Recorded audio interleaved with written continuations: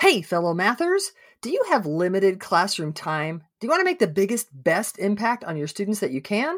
Then you need to start here with the Math is Figureoutable Challenge. It's 3 one-hour sessions of the quickest and most powerful ways to reach the most students with the most math. We're having special guest Jenna Laib. Mark your calendars for May 15th through 17th at 7 p.m. Central and watch this space to find out when registration opens. If you can't make those times, you'll want to register anyway so you can get access to the session recordings. And now, on to the episode. Hey, fellow mathematicians, welcome to the podcast where math is figureoutable. I'm Pam Harris. And I'm Kim Montague. And you found a place where math is not about memorizing and mimicking, waiting to be told or shown what to do, but it's about making sense of problems, noticing patterns, and reasoning using mathematical relationships.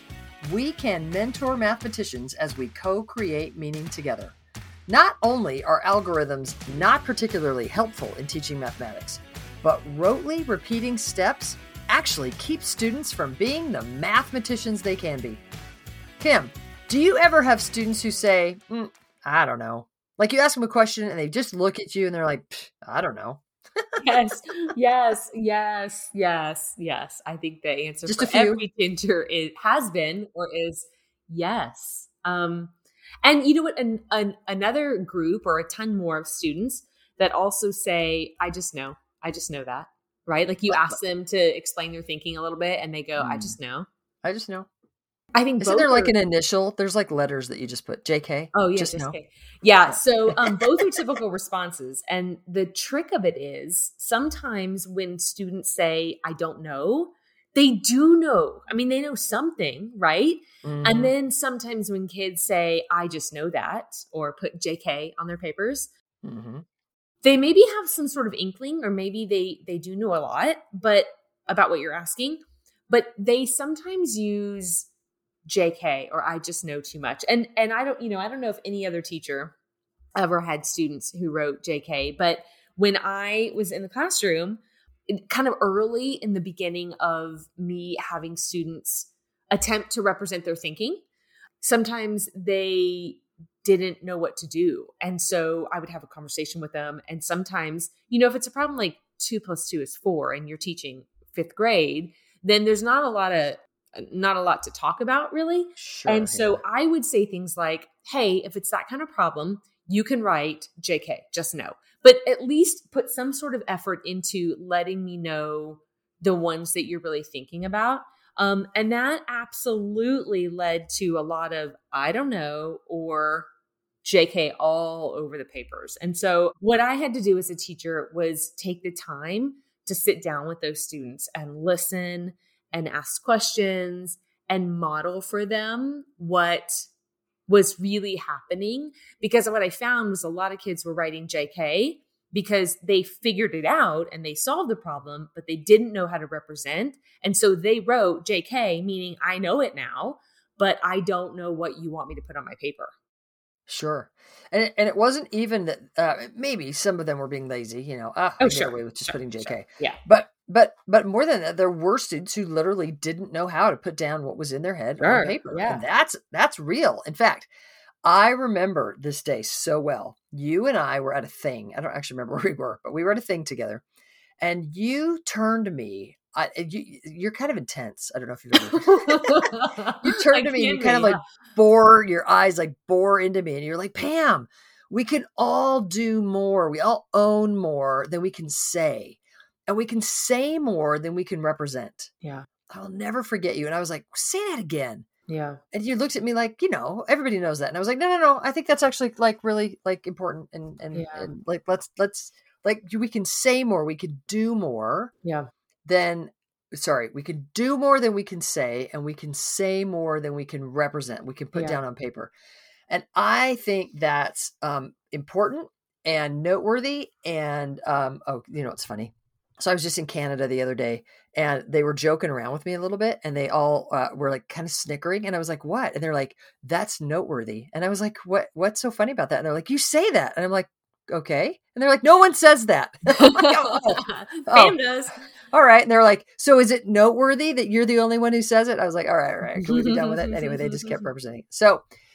So let's dig in today to this idea that we can all do more. We own more. We understand. Yes. We can have things happen in our head that it's difficult to talk about. Like, to say that stuff is hard.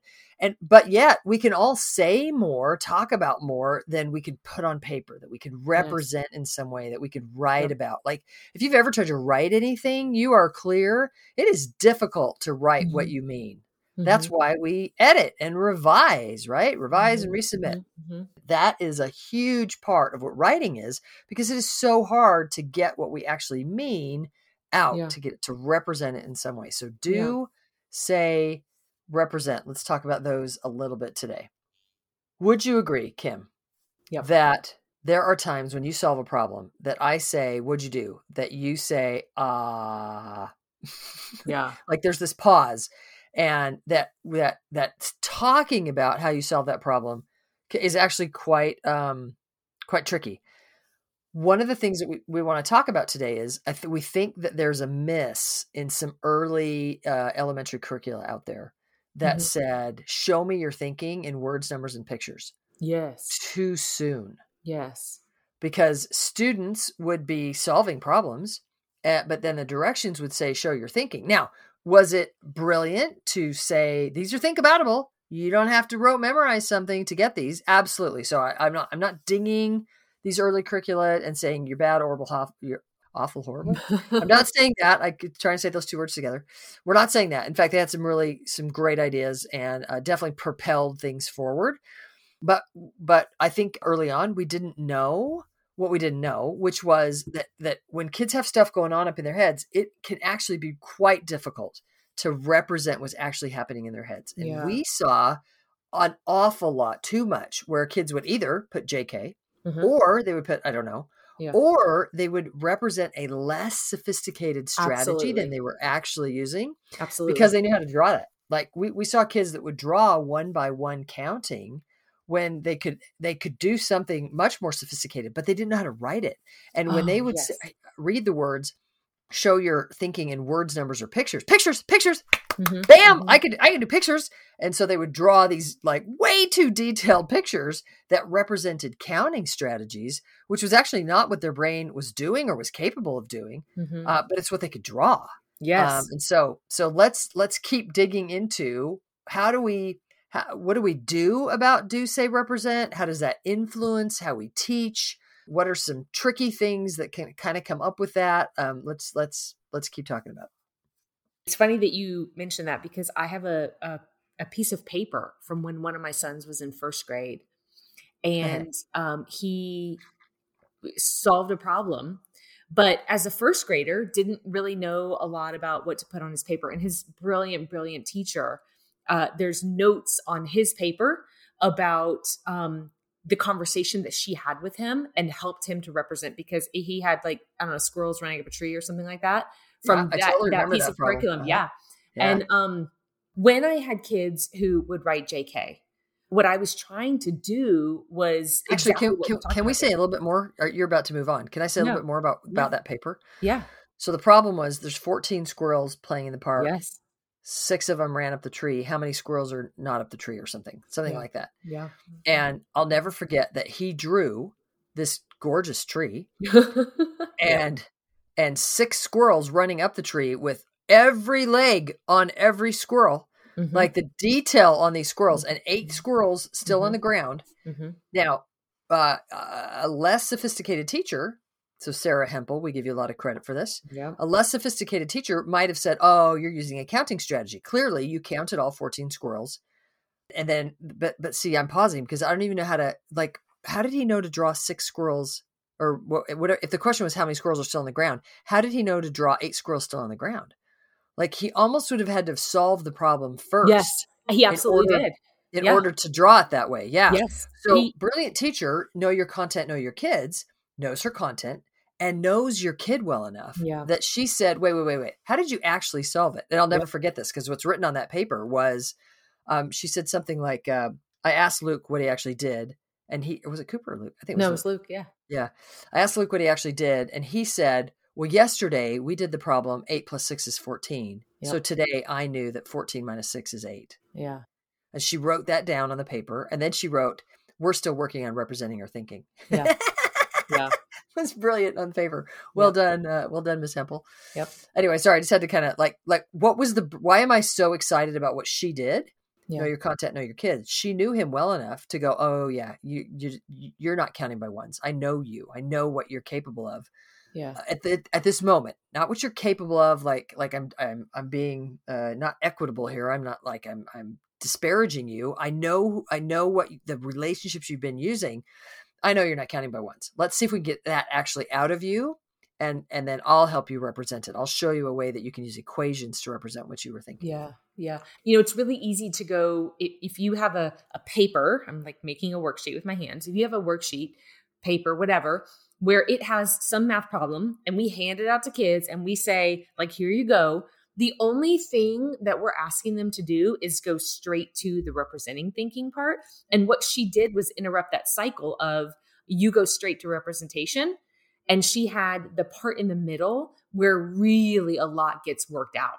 Kids are doing things in their heads all the time, like all the time. We've talked about how, you and I are exercising and we're thinking about stuff, how we're in the grocery store and we're doing stuff. Kids are doing stuff in their heads a lot of the time too. And I don't know that we give enough credit to what's happening there because first of all, we don't have as much time as we should to be able to talk to them. But I don't know that necessarily we make a big deal about how that conversation piece really has to happen in order to get a clear picture of what's going on in their heads. We skip straight to representation. And can I add to that? Yeah. I'm sorry. No, finish your sentence. Well, you said it's so important that how did you say that? That we have the conversation so we get clear about what's happening in their head. But I'm going to add to that, and I know you agree with me here, that it's so important to have the conversation so that the kid gets more clear on what's happening in their head. Yep. So there's an awful lot of talk right now about discourse in math class, and there's talk moves and there's ways to get kids to talk in mathematics. There's books about math talks. And I would suggest, if you're teaching algorithms and it's all about rote memory, there ain't a lot to talk about. Mm-hmm. And if that's your perspective about what math is, then you might very well, very logically, very sensibly going, what is there to talk about? And you also might be saying, if I'm going to ask this kid to explain it to everybody, then why don't I just explain it? Surely I'm going to explain it more clearly. So if it's about getting the most clear explanation, I should just do the explaining, and then the kids will understand it better. If math is about transmitting, if it's not about helping gain clarity. Yeah. So one of the reasons we want to talk today in this podcast about this sort of hierarchy that we can do more than we can say more than we can represent, is part of what's built into that's underneath it, that's like seeping through that, is that it's our job to help pull out those words. The kids are doing things. It's our job to say, ooh, let me help you think about, let me help you gain clarity on that by talking about it. Say more about that. Mm-hmm. And as we pull out their words, as we help them verbalize what they're thinking, they get more clarity. Other students listening can ask questions. They try to understand what the kid's saying. They try to put it in their own words. That helps them get more clarity. All before we make a big deal about them representing. Sure. And, it's funny is I'm sitting here listening to you and I'm thinking we're talking about mathematics, but it's so true in so many different areas. I mean, I'm picturing myself as you and I are talking about different things that we want to do and different topics. I'm pacing my house sometimes, just like rambling on, and I'm just talking and you're listening and you're like, hey, circle back to that, say more about that. And that's just the way conversation happens. And if mathematics is a second language to everybody, which it is, mm-hmm. then they need an opportunity to beat it out and to have somebody probe a little bit further. And so listen, we were just in Oklahoma, mm-hmm. and I saw had a great time, by the way. Thanks, Oklahoma teachers, for having us come. Yep. You masterfully, is that a word?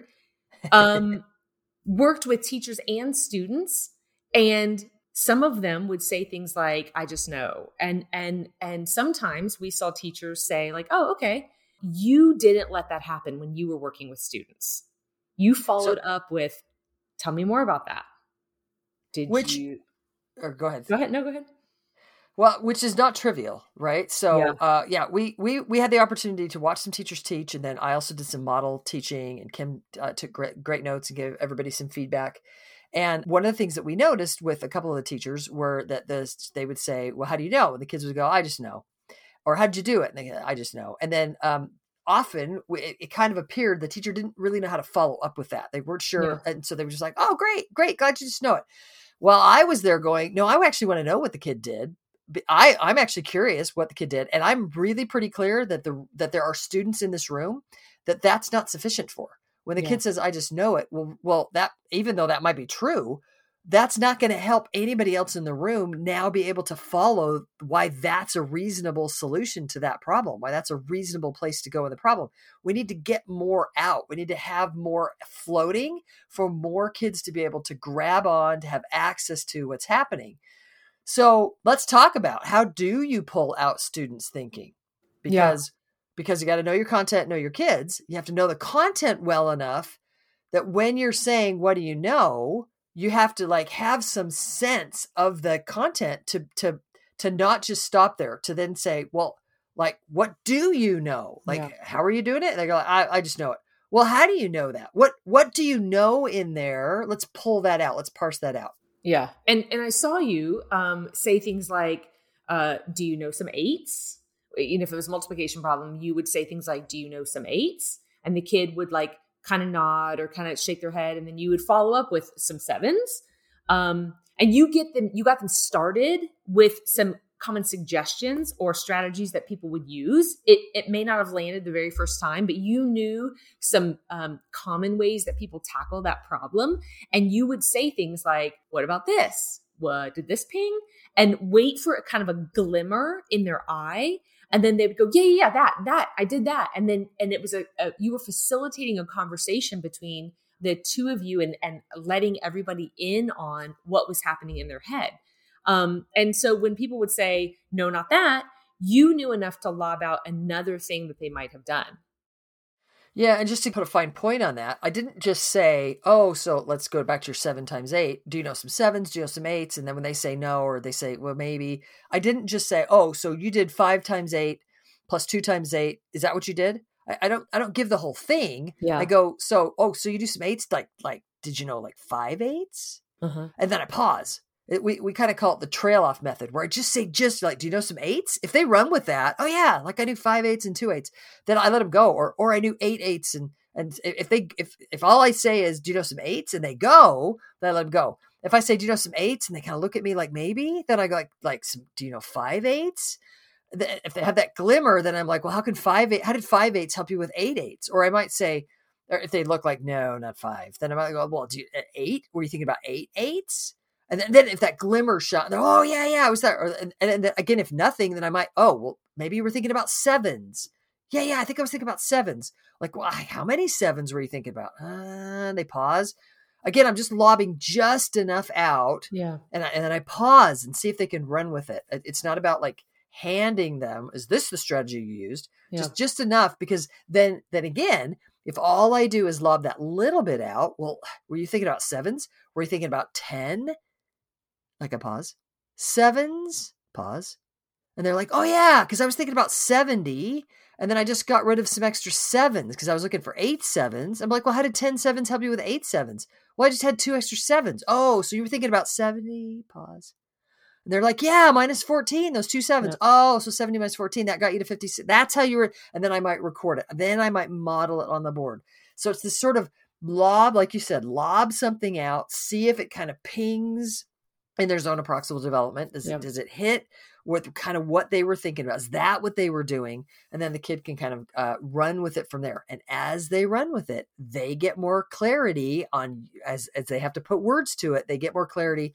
Everybody else gets a chance to hear this kind of muddy description. Wait, is that a good thing? Yes, because as they hear the muddy description of what the kid was doing, they get a chance to try to clarify it and make it make sense in their head. And all of that grappling and clarifying is learning occurring.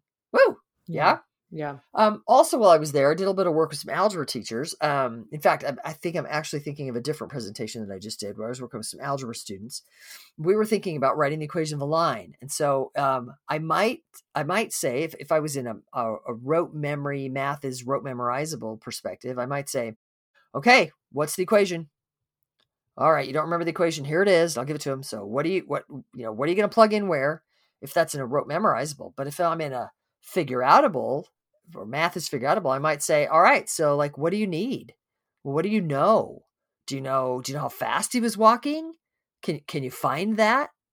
Like if he was walking 3 feet, we know that. If he covered 3 feet in 2 seconds, what do you know? Like, is that fast? Is that slow? How do you know? How do you know that's fast? How do you know that's slow? Like if I told you to walk that, what would it look like? Does that help you think about that rate? Like, how would you know if you were walking that rate? What if I only gave you 1 second to walk that rate? How would you? I mean, I'm really kind of going down this rabbit hole, but to help kids like think about what's happening, what does rate really mean?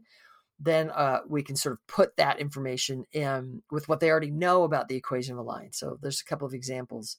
Hey, in fact, Kim, I'm also thinking this could be a time when you could refer to an anchor chart.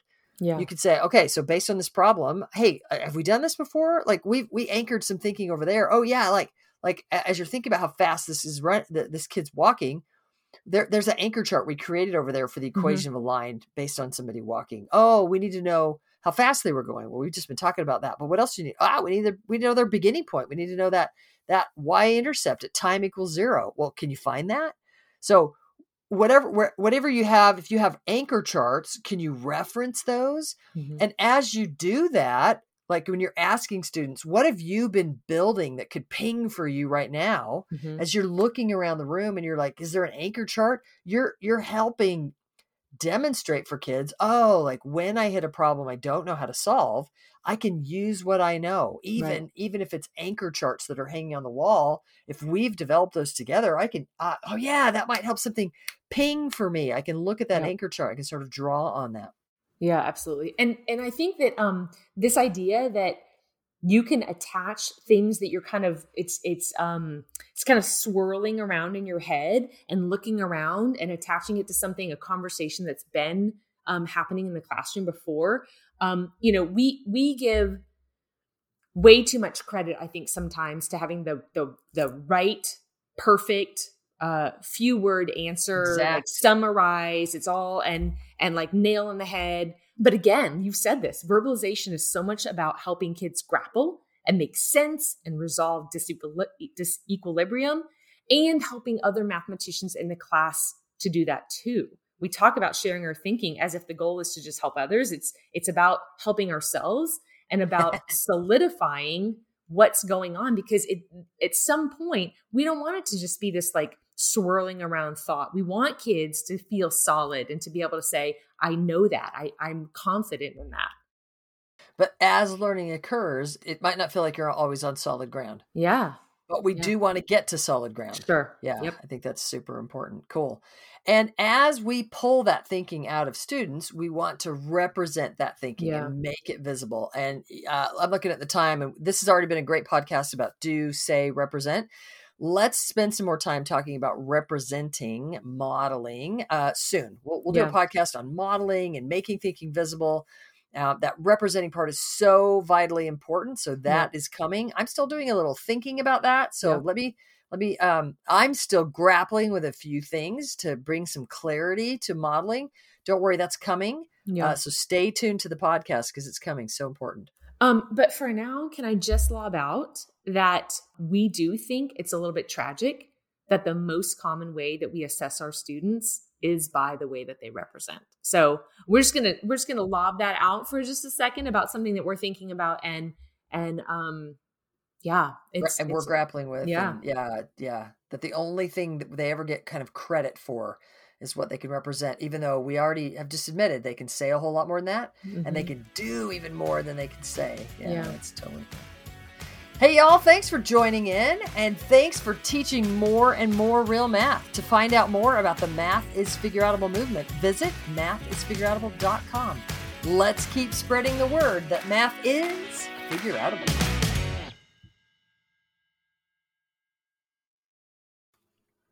Thank you for listening and making math more figureoutable.